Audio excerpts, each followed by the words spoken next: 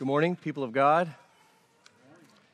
Praise the Lord for His sovereignty and providence in gathering us together this morning, that He woke us up today and brought us once again another Lord's Day to be together as His people, to encourage one another, to stir up in one another the hope and good works that we have in the Holy Spirit, to encourage each other in our trials in the midst of our sufferings and temptations, and to be together to hear one another praise the Lord. It is encouraging to stand and sing praises and to just look to the side and see God's people singing His praises. I hope that encourages you. You know, sometimes we come to church and we don't feel very much like worshiping. We don't feel very much like praying or digging into His Word. And when we look to our left and our right and we see our brothers and sisters alongside of us praising God, it encourages us and motivates us to do it with them. If you would, go ahead and go with me in your Bibles to Exodus chapter 3. We are in that famous scene of the burning bush, probably one of the most famous scenes in the Bible. Exodus 3, and today we are in verses 16 to 22. That's the text that will occupy us today. If you're visiting with us, you're new. We are going through the book of Exodus, so it is our custom here at Four Corners to go through books of the Bible or large chunks of Scripture, like, for example, the Sermon on the Mount. Years ago, we did that. But we work through books of the Bible sequentially, and one of the things you've heard me say often is that this really does help us to have a much richer understanding of the author's intent. That's what we're about. We want to understand what the author intended under the inspiration of the Holy Spirit. And as we come to these well-known texts, it is, I think, so enriching to take them in their context and to see how the preceding verses, the preceding paragraphs have led up to these passages. So here we are at the burning bush, and so far, Exodus has given us a problem and a solution. The problem is God's people are enslaved and afflicted in Egypt. We've read much about that, and we've read of the burdens, the heavy burdens, the ruthless behavior of the Egyptians towards the Israelites, that they are treating them violently. They are burdening them with heavy burdens, killing them off, really, by hard labor, and even literally killing them off immediately and directly by throwing their infant boys into the Nile. This is a state of deep oppression, and 430 years since Jacob had entered Egypt. So this is centuries of oppression. We're not dealing with just a few years. We're not dealing with a few decades. We're not even just dealing with a century of suffering. This is a period of suffering that would bring us back, if we were to rewind, it would bring us back to the 1600s. That length of time in which the Israelites have been suffering in Egypt. So this is the problem that has been presented to us in the book, and then we have the solution. The solution: God has heard their cries, and He will deliver His people. And we find specifically in these early chapters of Exodus that God will deliver His people by means of His servant Moses, this man named Moses. So back in chapter 2, we saw how God prepared Moses. God was working before He ever appeared to Moses, before He ever spoke to him. God was sovereignly preparing him for the calling that He had placed on him. So He rescued him at birth. We read about that. He had him raised as an Egyptian prince. So all the learning and the wisdom and the insight of the imperial court of Egypt, the inner workings administratively, and all of the training that would have gone into being an Egyptian prince. This is how Moses was raised. And he spent early boyhood all the way up to the age of 40. That's a long time to be under the training of the Egyptians. God had prepared him. And then God removed him from Egypt to the wilderness of Midian, to the Arabian Peninsula, east of the Gulf of Aqaba. God had brought him very far away from Egypt, there to be away from all the allurements and temptations that would draw him back into Egyptian life. And God had brought him back to the kind of the sort of shepherding life that had characterized his fathers, Abraham, Isaac, and Jacob, the early Hebrews. God had made Moses, as it were, a Hebrew shepherd. And he spent 40 years there in Midian. So there's Moses, living a peaceful, relatively comfortable life in Midian. We know that when Moses first enters Midian, that he calls his son after the fact that he's a sojourner in a foreign land. Moses feels very much not at home. This is very much a low point in Moses' life. He tries to stand up for his fellow Hebrews, and it only results in him fleeing as an exile into a foreign land. But now it's been 40 years, and Moses is seen as just sort of living a peaceful, comfortable life in this foreign land. And then something unexpected happens. The God of Israel appears to him in a burning bush. Moses is just out keeping the flock in the wilderness like he would have many times. And God comes to him, appearing to him in a flame of fire in a burning bush. And the miracle of it is that the bush is not burning. So this bush is not being consumed by this flame of fire, this appearance of the Lord. The God of Abraham, Isaac, and Jacob calls Moses to go to Egypt. After 40 years of being nothing more than a shepherd of his father-in-law's sheep, God calls Moses to go to deliver his people. And so we read about that in chapter 3, verse 10. This is what the Lord says to Moses. Come, I will send you to Pharaoh that you may bring my people, the children of Israel, out of Egypt. And we talked about how up to this point, God is revealing how he cares for his people. And Moses is probably all in. But then at that point, the anvil drops on Moses. And God tells him that the means by which he's going to accomplish all of this deliverance for his people is through sending Moses back to the place he had fled 40 years before. Last week, we looked at Moses' second follow-up question or objection. We talked about how after God reveals that to Moses and calls Moses, Moses has these two objections, these two questions. First, he says, who am I that I should go and do this? And God responds to that little objection. God tells him, I am with you, Moses, and I will give a sign for you. When you've come out, you'll come back to this mountain, and you will worship me here with the people.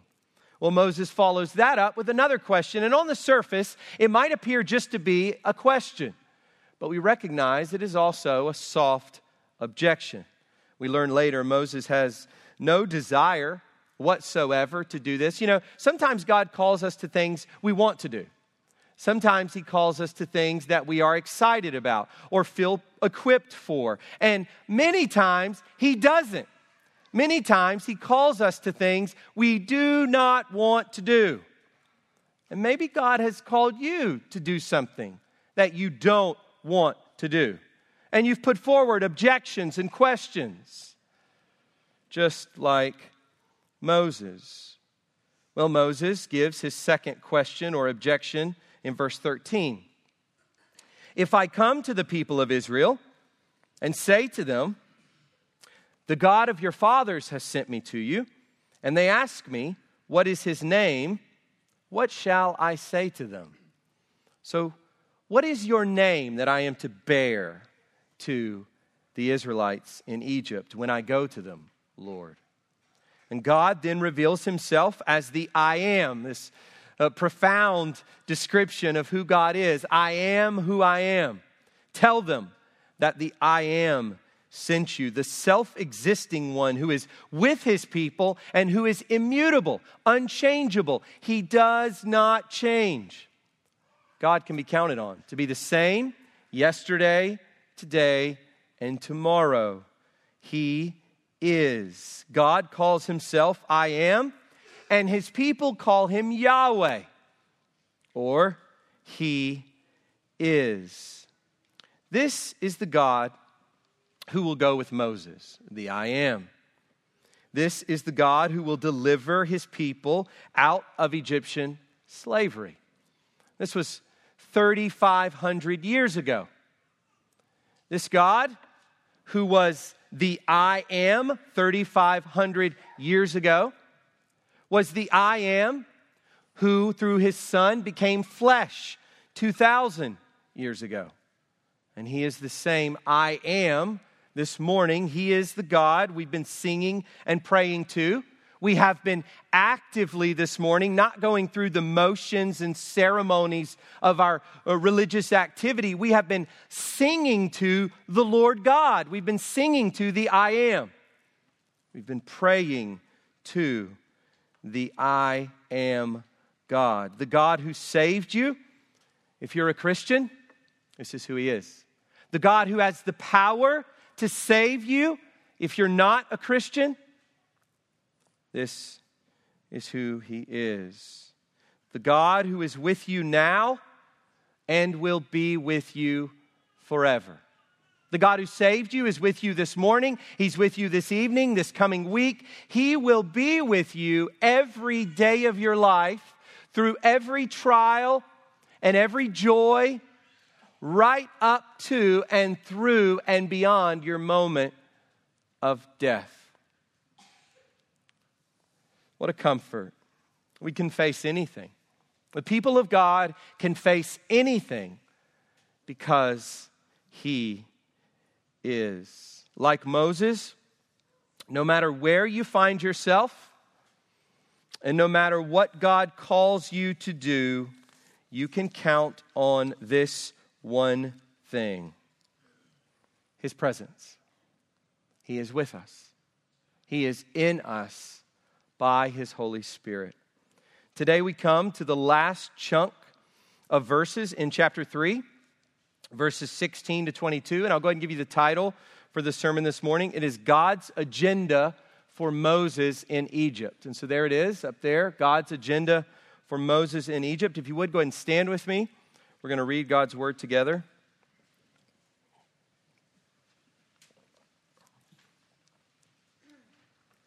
I'm going to begin in verse 1 just so we can put the whole burning bush scene together. Chapter 3, beginning in verse 1. This is the word of the living God. This is the word of the I Am. Now Moses was keeping the flock of his father-in-law, Jethro, the priest of Midian, and he led his flock to the west side of the wilderness and came to Horeb, the mountain of God. And the angel of the Lord appeared to him in a flame of fire out of the midst of a bush. He looked, and behold, the bush was burning, yet it was not consumed. And Moses said, I will turn aside to see this great sight, why the bush is not burned. When the Lord saw that he turned aside to see, God called to him out of the bush, Moses, Moses. And he said, Here I am. Then he said, Do not come near. Take your sandals off your feet, for the place on which you are standing is holy ground. And he said, I am the God of your father, the God of Abraham, the God of Isaac, and the God of Jacob. And Moses hid his face, for he was afraid to look at God.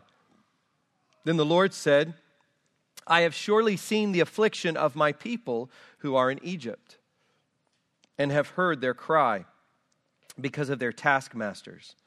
I know their sufferings, and I have come down to deliver them out of the hand of the Egyptians, and to bring them up out of that land to a good and broad land, a land flowing with milk and honey, to the place of the Canaanites, the Hittites, the Amorites, the Perizzites, the Hivites, and the Jebusites. And now, behold, the cry of the people of Israel has come to me, and I have also seen the oppression with which the Egyptians oppress them. Come, I will send you to Pharaoh, that you may bring my people, the children of Israel, out of Egypt. But Moses said to God, Who am I, that I should go to Pharaoh and bring the children of Israel out of Egypt? He said, But I will be with you, and this shall be the sign for you, that I have sent you. When you have brought the people out of Egypt, You shall serve God on this mountain." Then Moses said to God, "If I come to the people of Israel and say to them, 'The God of your fathers has sent me to you,' and they ask me, 'What is his name?' what shall I say to them?" God said to Moses, "I am who I am." And he said, "Say this to the people of Israel, 'I am has sent me to you.'" God also said to Moses, "Say this to the people of Israel, 'The Lord,' or Yahweh, 'the God of your fathers, the God of Abraham, the God of Isaac, and the God of Jacob, has sent me to you. This is my name forever, and thus I am to be remembered throughout all generations." And now we come to our passage for today, beginning in verse 16. "Go and gather the elders of Israel together, and say to them, 'Yahweh, the God of your fathers, the God of Abraham, of Isaac, and of Jacob, has appeared to me, saying, I have observed you and what has been done to you in Egypt. And I promise that I will bring you up out of the affliction of Egypt to the land of the Canaanites, the Hittites, the Amorites, the Perizzites, the Hivites, and the Jebusites, a land flowing with milk and honey. And they will listen to your voice. And you and the elders of Israel shall go to the king of Egypt and say to him, Yahweh, the God of the Hebrews, has met with us. And now, please let us go a 3 days' journey into the wilderness that we may sacrifice to Yahweh our God.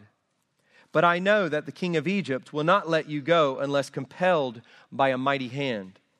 So I will stretch out my hand and strike Egypt with all the wonders that I will do in it. After that, he will let you go. And I will give this people favor in the sight of the Egyptians. And when you go, you shall not go empty.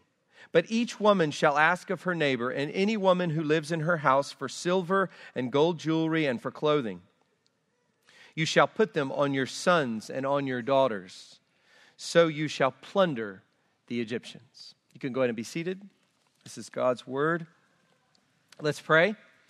Give this time of instruction from his word. Let's give this time to him and ask for his blessing. Ask that his spirit would illuminate his word and that his spirit would work in each of our hearts to accomplish his purposes by means of his word.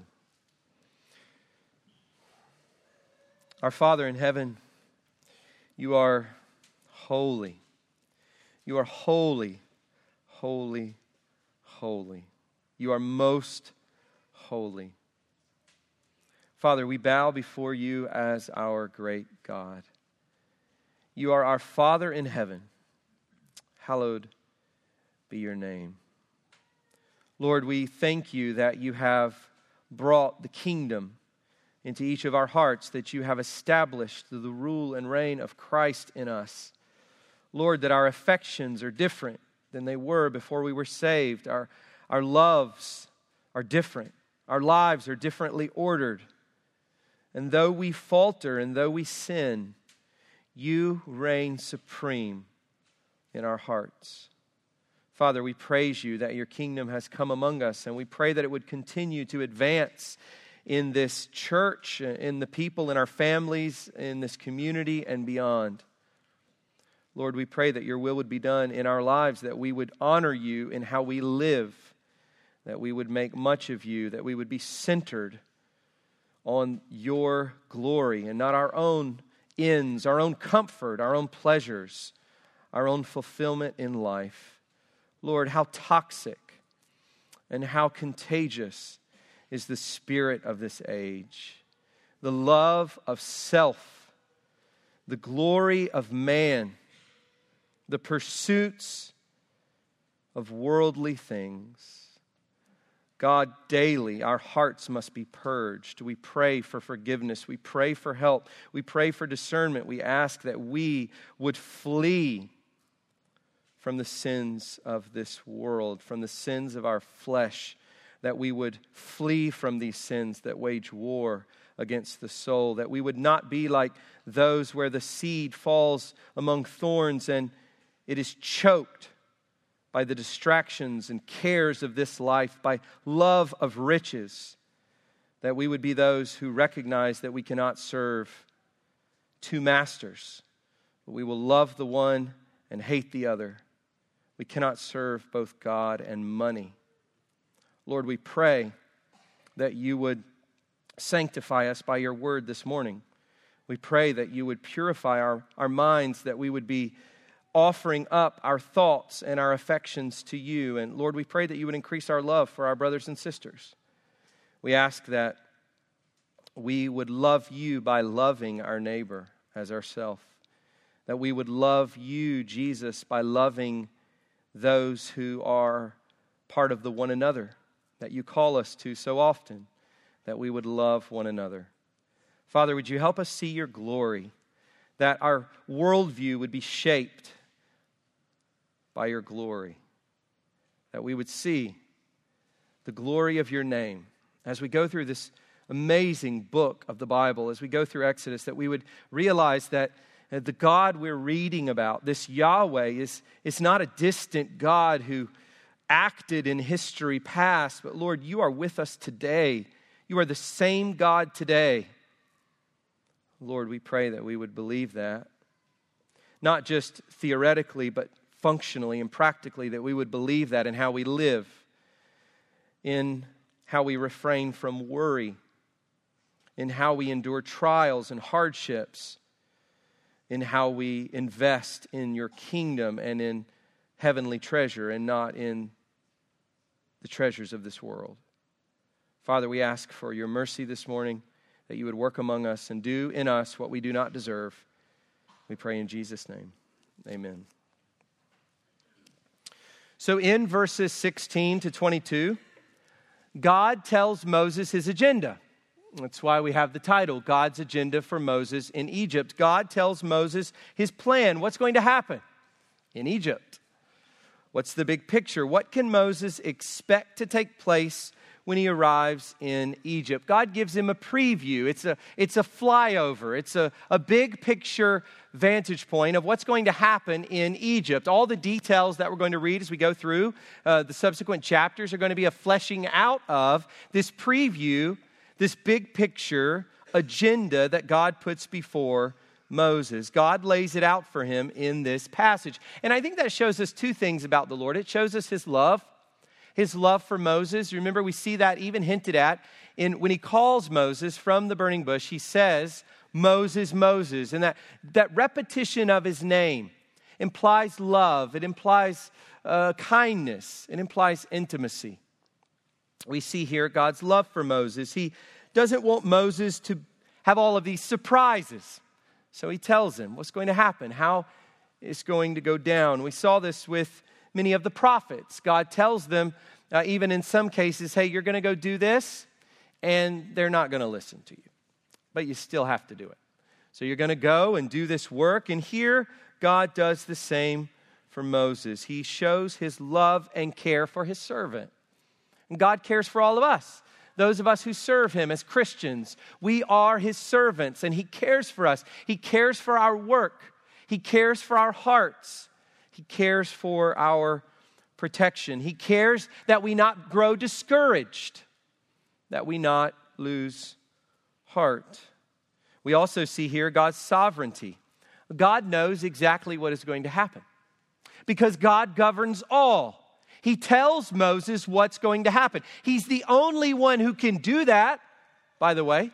He's the only one who knows what is to transpire tomorrow. And he already knows everything that's going to happen in your life, in my life.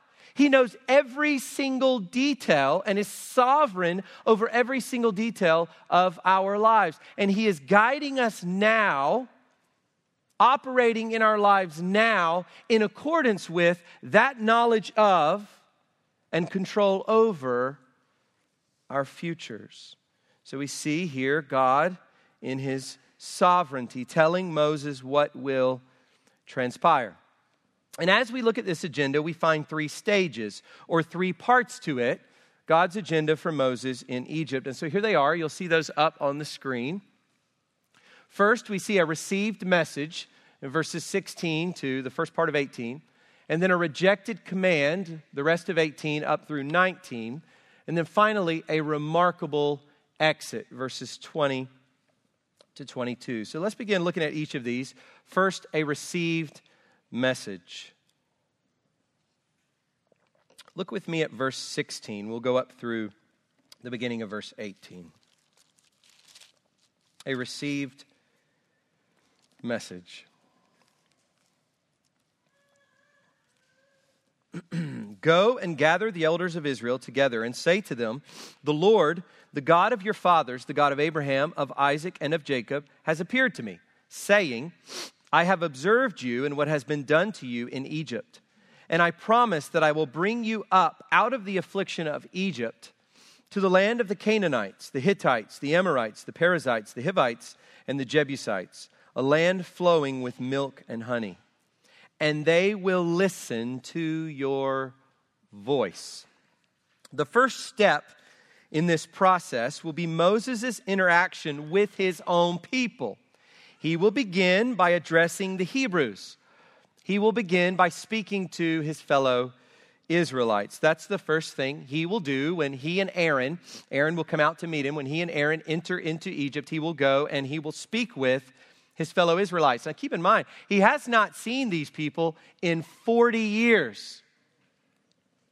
It has been a long, long time. But how is that supposed to happen? How is Moses to speak to the Israelites? How is he going to gather the people together? Well, where will he meet all of them? This people is estimated to be over 2 million strong when they come out of Egypt, which is shortly. And maybe well over 2 million. We read in chapter 12, verse 37, about 600,000 men on foot, besides women and children, leave Egypt in the Exodus. So 600,000 men leave Egypt, and then you have to factor in all of the women and all of the children. We know that Moses' parents had 3 children, Aaron, Miriam, and Moses. So we don't know how many families there are without children, or how many had more children than that or less children than that, what the ratio is between men and women. But I think we could conclude that given the fact that many of the men were killed as babies, as infants, thrown into the Nile, there may very well be more women than men. We don't know. But how is it that Moses is to address over 2 million people? Well, God tells him to go to the elders. So he's not told to just go and stand up somewhere in the middle of Egypt and find a place where everyone can gather around like we'll see at Mount Sinai. He's told to go to these men called the elders, the leaders of the various families and tribes of the Israelite people. Moses will go to these men in particular. He will gather the elders of Israel together. And it's probably the case that Aaron, who has been in Egypt, who has now gone out to meet Moses, who will in a moment go out to meet Moses, and then they will go into Egypt together, that Aaron is probably very instrumental in giving Moses the lay of the land. Moses has no idea what's been going on for 40 years. He doesn't know who the elders are. He doesn't know where the different elders might be found or how one might gather the elders together. And so Aaron probably plays a key role. Moses' brother who has been in Egypt, Aaron probably plays a key role in gathering these men together, the elders of the people. Now this is interesting, I think, this notion of the people having elders, because it shows God's provision for his people. Think about this for a moment. The Israelites have been in a state of extreme oppression. They've been in a state of extreme enslavement and affliction. They've been a people under the thumb, under the hand of the Egyptians. And yet, despite all of this, they have retained this internal structure. And even more, they've retained their heritage. Because as we think about these elders, we are meant to understand that they're not just random men chosen among the people. They would have been the leaders of the various families, and specifically the various tribes, the 12 tribes, the 12 sons of Jacob. We know this because when Moses leaves, we know that there are very specific instructions given for the tribes. We know that the tribes travel together, and the names are given. Long lists of names are given for those in these various tribes.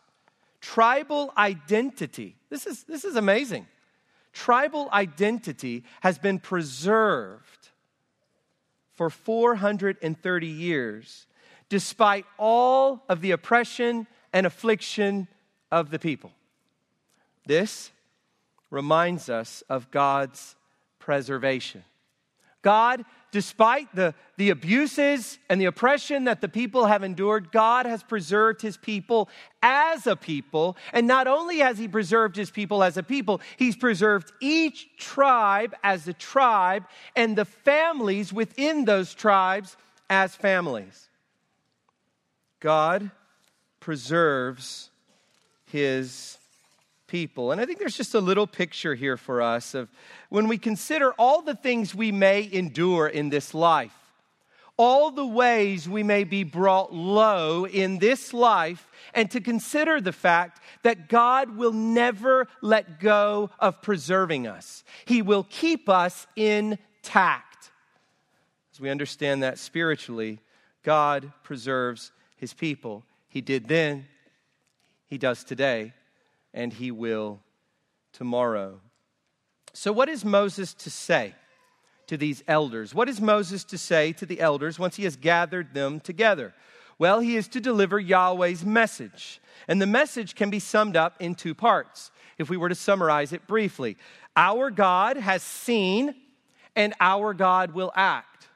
That's the message that Moses is to deliver to the elders. Moses is to tell the elders that God has appeared to him and said this: I have observed you and what has been done to you in Egypt.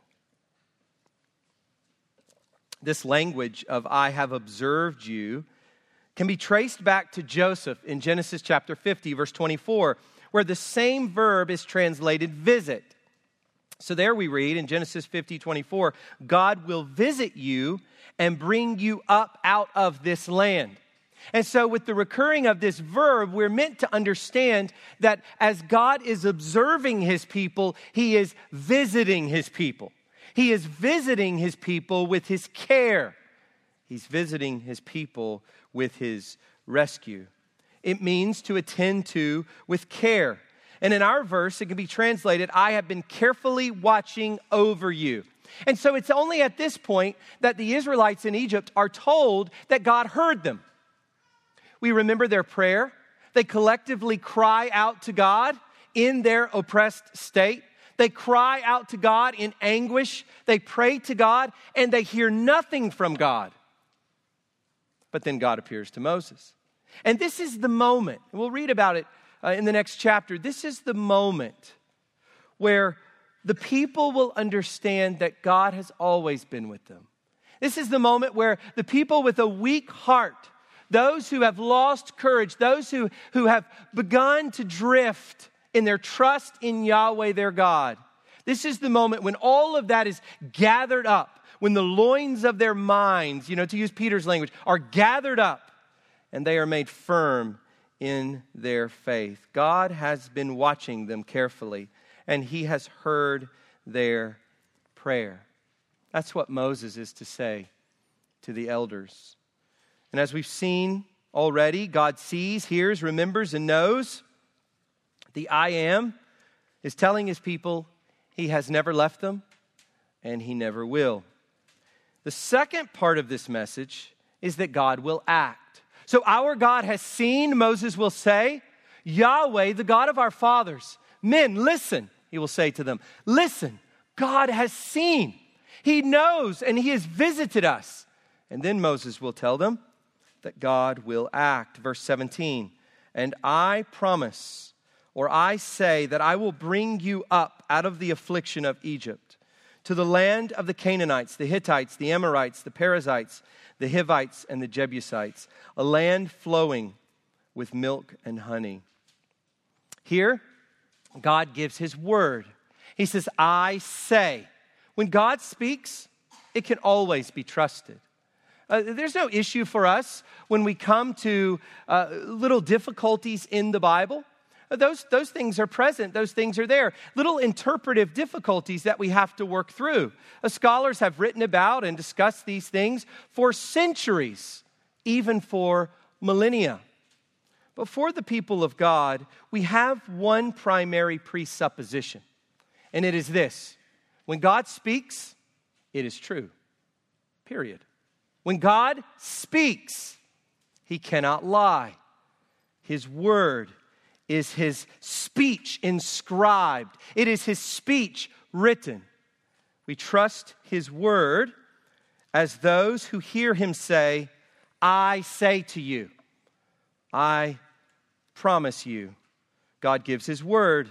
I say that I will do this. He will bring them out and he will bring them out of bondage and into a rich land. And it is so fascinating for us to consider that, and I've referred to this many times in Genesis 15, where God comes to Abraham before he's even had a child. Abraham has no children, and he asks the Lord, are you going to give me a child by my servant? This servant in his household, because he doesn't have a child. And in Genesis 15, God reveals to Abram that he is going to give him a child from his own body. And before Abraham even has this child, this one single child, God tells him that he's going to have this mass of descendants, and they're going to go into a foreign land. They're going to sojourn there. They're going to be oppressed there, and then they're going to come out of that land into a rich, broad land. God promises that to Abraham many, many years, even before Jacob is born. And here, Moses will tell the people the time of the fulfillment of this promise is at hand.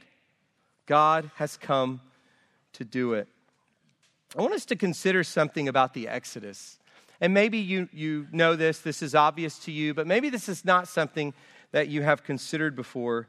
The Exodus is one huge picture. It is one huge type of what God has done for us through Jesus.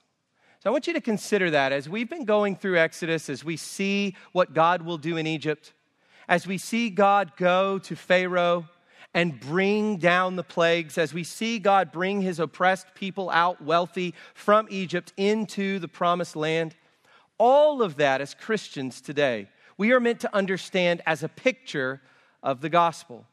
We find this in Colossians chapter 1, verses 13 to 14. Here's what Paul says. He, speaking of God, has delivered us. Listen to the language. He has delivered us from the domain, that's the language of slavery, that's the language of ownership, of authority, from the domain of darkness, and transferred us to the kingdom of his beloved Son, in whom we have redemption, the forgiveness of sins. If you're a Christian here this morning, it is because you've had an exodus. So let me just ask you, just point blank this morning, have you had your own personal exodus? Because unless you've had your own personal exodus, you are still in the domain of darkness. You're still under the authority of the evil one, still under the authority and the dominion of sin, death, hell, Satan, the world, the flesh. You're still in Adam. If you die that way, Jesus says, you will die in your sins, bathed in your sins, coated in, filled with your sins before a holy God. By contrast, we are told that God has brought us to the kingdom of his beloved Son, in whom we have redemption, purchased from, ransomed from. Redemption, the forgiveness of sins. So you're either this morning under the domain of your sins, in sin, or you have been liberated by the forgiveness of sins. Now, we recognize that sometimes it's difficult to discern our conversion. You know, we do membership interviews and we talk with a whole host of people and we ask about your conversion. So if you're a member here, an elder has talked to you and asked you about your conversion. And sometimes it's more difficult, especially if we've been raised in a Christian family, to identify to identify the time in which God saved us. We know that justification before God is instantaneous by nature. We know regeneration is instantaneous by nature, but we're not always able to discern when it was that God saved us. So I'm not saying that you have to have a spiritual birthday and be able to write that down. What I am saying, though, is that you have to have had your own personal exodus in order to call yourself a follower of Jesus. The New Testament holds up for us the doctrine of conversion. We must be converted. And this is one of the reasons that we are cautious when it comes to baptizing children, is because we want to discern.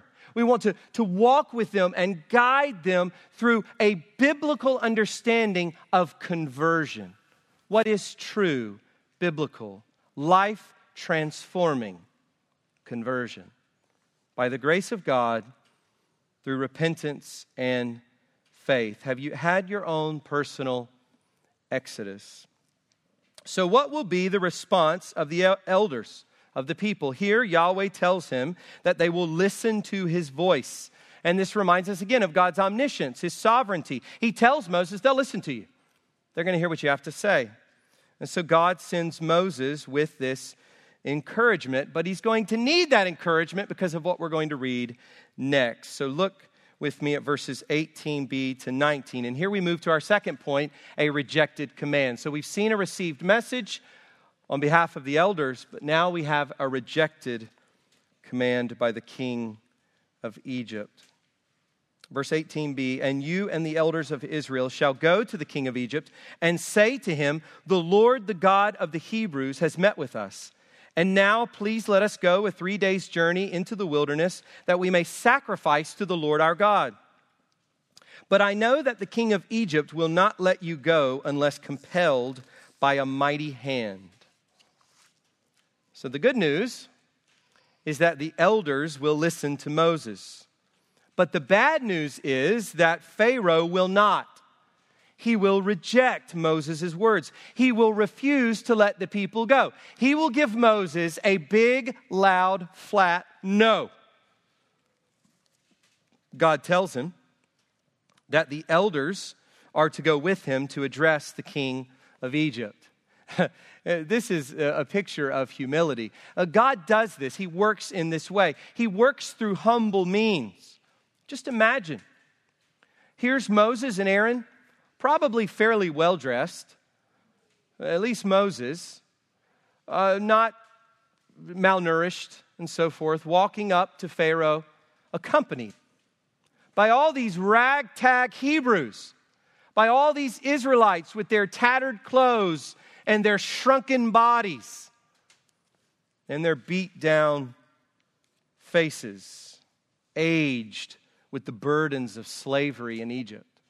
They are all to go before the Pharaoh. Collectively, they are to make a demand. Now, the language here is soft and respectful. Please let us go. But we know from chapter 5 that it is delivered to Pharaoh as a command from Yahweh. So when Moses gets to Egypt and he does what God's commanding him to do, he will say what God has commanded him to say here. But listen to what else we read in chapter 5, verses 1 to 2. Afterward, Moses and Aaron went and said to Pharaoh, thus says the Lord, the God of Israel, let my people go. Do you see how that's delivered? This is non-negotiable. This is not a request. This is not a suggestion. This is a command from Yahweh. Thus says the Lord, let my people go, that they may hold a feast to me in the wilderness. But Pharaoh said, who is the Lord? Who is Yahweh, that I should obey his voice and let Israel go? I do not know Yahweh. And moreover, I will not let Israel go. Now notice here that Pharaoh says, who is Yahweh that I should obey him? Pharaoh recognizes when Aaron and Moses and these ragtag elders come and stand before him, he recognizes that this is not a suggestion. It's a command. And that's the reason he says, why should I obey him? This is a call for obedience from the living God. So we know that God's intention is to bring his people out of Egypt and into Canaan. So what is this whole business about going a 3 days journey? You read that there, and maybe you're scratching your head. This whole business about going a 3 days journey into the wilderness to sacrifice. Is God deceiving Pharaoh? Is God misleading Pharaoh? Is 3 days just an idiom for their indefinite exit from their indefinite period of time that they will leave Egypt? Is this just some sort of idiom that's being used in Hebrew? Well, these are some of the ways that this has been interpreted, and scholars have debated what's going on here with this 3 days and this feast in the wilderness. But I tend to agree with the explanation of one scholar named T. Desmond Alexander and others who describe it this way. This is what he says. Pharaoh is tested through a modest request from a tormented people for a few days of rest and celebration. When he refuses, he displays his true face and acknowledges beforehand what is to follow. The more limited request to celebrate a short religious festival underlines the strong antipathy of Pharaoh towards the Israelites. So it's given here as a test to Pharaoh in the softest way it could be given. And it is still rejected. In verse 19, God tells Moses that this message will be rejected. But I know that the king of Egypt will not let you go unless compelled by a mighty hand. That's what God says to Moses. Here we see that God knows the hearts of men. He knows the future. But later, we will see clearly that God also governs the hearts of men. He governs the future. And so we read in chapter 4, verse 21, speaking of Pharaoh, God says to Moses, I will harden his heart so that he will not let the people go. It's interesting to me. When people talk about God's sovereignty or when they go to Romans 9 and talk about man's free will and so forth, it's interesting to me that they make a lot to do of those references in Exodus that refer to Pharaoh hardening his own heart, which is true, obviously, of course. But isn't it interesting to us that as this gets going, before anything happens, before Moses goes into Egypt, God tells him this. This is like the first of the dominoes that will follow. I will harden his heart so that he will not let the people go. This tells us that God doesn't just know what Pharaoh will do. He doesn't just know the future. He is also sovereign over Pharaoh's choices and actions. God himself will harden, make obstinate Pharaoh's heart in order to bring glory to his name, in order to bring out his people and to bring judgment on the Egyptians. He will show his glory over Pharaoh. In that day, Pharaoh was considered the god Horus, walking around on earth. Pharaoh was seen as a god. He was seen as a god in this life, and he would pass and become a god once again in the afterlife. And God is showing that he is glorious over this unnamed supposed god and over all the gods of Egypt, for that matter. And he will do this. God will do this with a mighty hand. This language of having a strong arm or a mighty hand is a common description of Pharaoh in Egyptian sources. This is a little interesting background detail, is that if you go back and you look at ancient sources, what you find is that this was a common descriptor of the pharaohs, that they were those who had mighty or strong arms or a mighty or strong hand. An example of this would be Thutmose II. He is described as the great of power, the mighty of arm. And that is why throughout Exodus we find this language of God having a mighty hand or a mighty arm. Why is it in Exodus that we find this all over the place? It's a major theme within the book, that God has a mighty arm, a strong hand. And it is because God is declaring to Pharaoh that it is his arm, It is his hand that will prevail. So we've seen a received message. This is what Moses will encounter. A rejected command, and finally a remarkable exit. As we finish up this morning, look with me in verses 20 to 22. So I will stretch out my hand and strike Egypt with all the wonders that I will do in it. After that, he will let you go.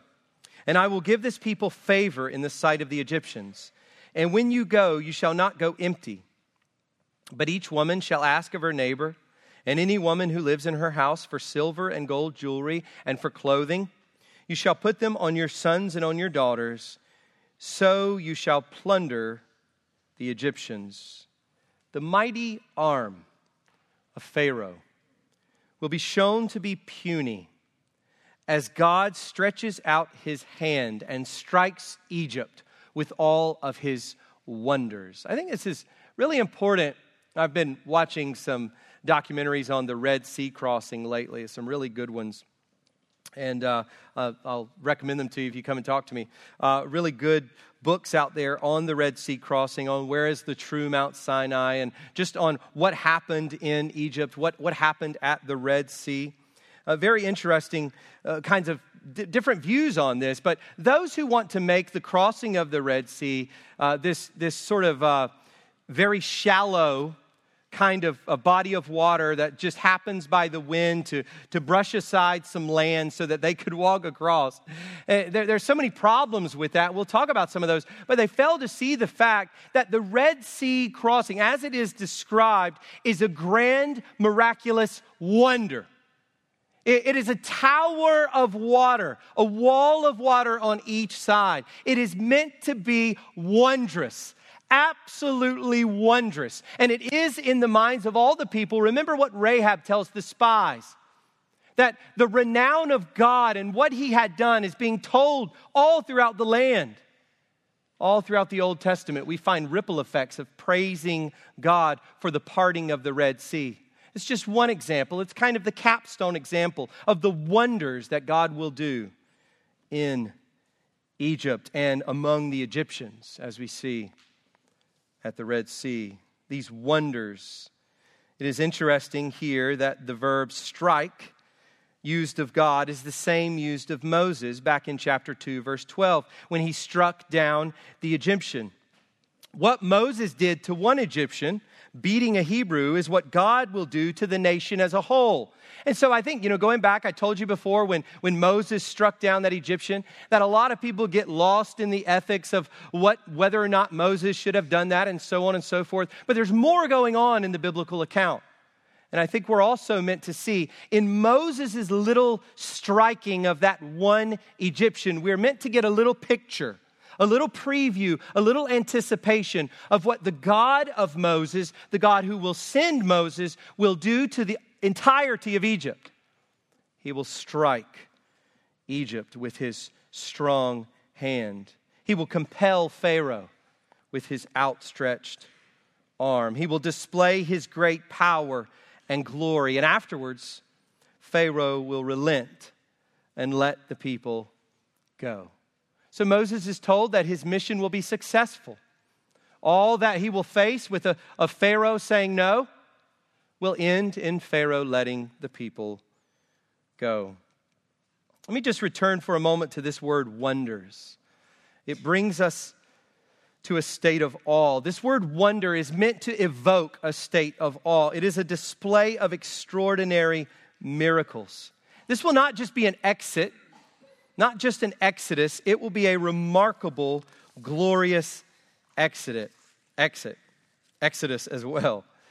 But the exodus will not just be brought about by God's judgment. I want you to see this. This is fascinating. As we think about this remarkable exit, it will not just be brought about by God's judgment or outward display of power. This exit from Egypt will also be accompanied by God's power within human hearts. God will show himself glorious by controlling nature and by sending these miraculous, destructive plagues on Egypt and protecting his people in Goshen. He will show his power by bringing this 2 million plus people out into the wilderness and parting a sea so that they go through on dry land, and then bringing that sea back down onto the Egyptian army. But he will also show his power by working in the hearts of the Egyptians. This is another way in which it will be remarkable. It will result in a peaceful plundering. Look at verse 21. I will give this people favor in the sight of the Egyptians. And when you go, you shall not go out empty. Gold, silver, and garments will cover the people of Israel. These people who had nothing, these enslaved people will go out covered in silver, gold, and fine garments. And even their children will be covered in these things as they exit Egypt. The slaves will become rich in a single day. Those who had worked for centuries as slaves will be repaid. Those who were the lowest status in society will leave with the highest status. This too will be an act of God. We read the same thing in Genesis 39:21 with Joseph. But the Lord was with Joseph and showed him steadfast love and gave him favor in the sight of the keeper of the prison.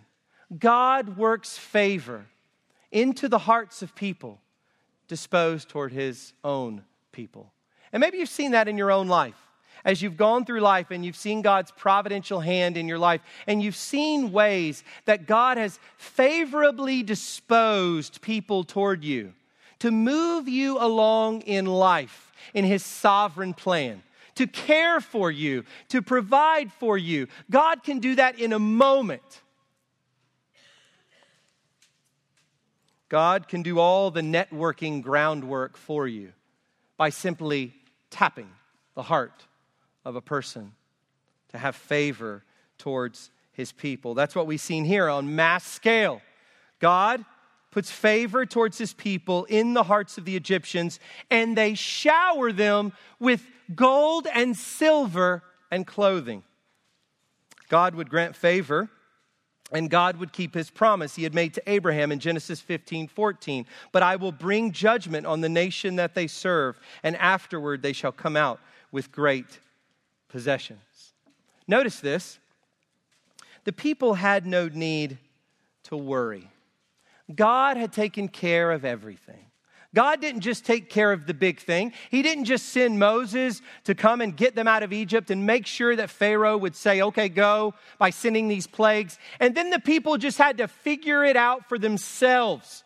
Then the people just had to do it on their own, to rely on self, to pull themselves up by their bootstraps, to worry their way through their successes. That's not the way it worked. God had already taken care of everything. Clothing, materials for living in the wilderness, materials for building the tabernacle, all provided. And while in the wilderness, God would provide for his people bread from heaven that would literally be on the ground every morning. And it would last an extra day before the Sabbath so that they would not have to go out and gather on the Sabbath. God would bring water from rocks. This reminds us of Jesus' words in the Sermon on the Mount as we close this morning. Think about your own life. Think about God's oversight of you, his provision for you. Matthew 6, verse 8, Jesus says, your Father knows what you need before you ask him. You think God is in the dark about what you need? He knows exactly what you need. The problem often is what you think you need and what God knows you need are often different. We often think we need X, Y, and Z, and we don't need any of those. We need A, B, and C. Or the exact opposite of X, Y, and Z. We might need cancer in order that our faith might grow and those in our lives might see the glory of Christ. We might need to lose our job so that God might be glorified in our greater dependence upon him. There are many things we think we need that we don't need. God knows all, and He provides everything we need. Speaking of our basic needs, He says this in verses 32 to 33, Matthew 6, "For the Gentiles seek after all these things, and your heavenly Father knows that you need them all." That's what unsaved people are doing. Waking up every day, figuring out how they're going to take care of themselves, right? And of course, we recognize that we should take care of ourselves. We should take care of our families. We're told to do this in the New Testament clearly, that this is living a wise life. Go and read Proverbs, all the ways that we should be responsible and take care for the future, make provisions, and so forth. But Jesus is clear that the way that the unbelieving pagan lives is waking up every day and figuring out how to care for self. And the Christian life is one in which we already know that God is going to care for us. We already know that God is going to take care of all of our needs. Seek first the kingdom of God and His righteousness, and all these things will be added to you. I'll take care of you, God says. I'll provide for my people. So here, in chapter 3, verses 16 to 22, we get a little preview of what's to come in Exodus, a little preview of God's love and power on display. This is the glory of Yahweh, our God. This is the glory of the one who will never leave us nor forsake us. Just as He was with Moses, He will be for each and every one of us. Let's pray. Father, we glorify your name.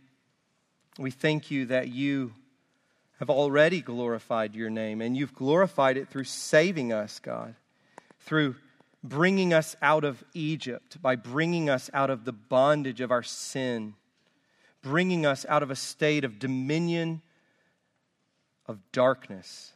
Father, we praise you that you've brought us into the glorious light of your Son, a place of forgiveness of sins, that we no longer bear the guilt of our sins. We no longer are enslaved to the power of sin.